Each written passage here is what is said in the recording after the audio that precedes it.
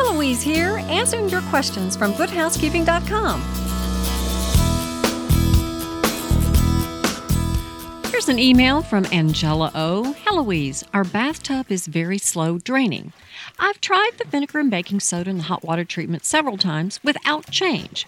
I do not want to use chemicals that might damage our plumbing. I'd appreciate your help. Well, we'll give it one more Heloise try.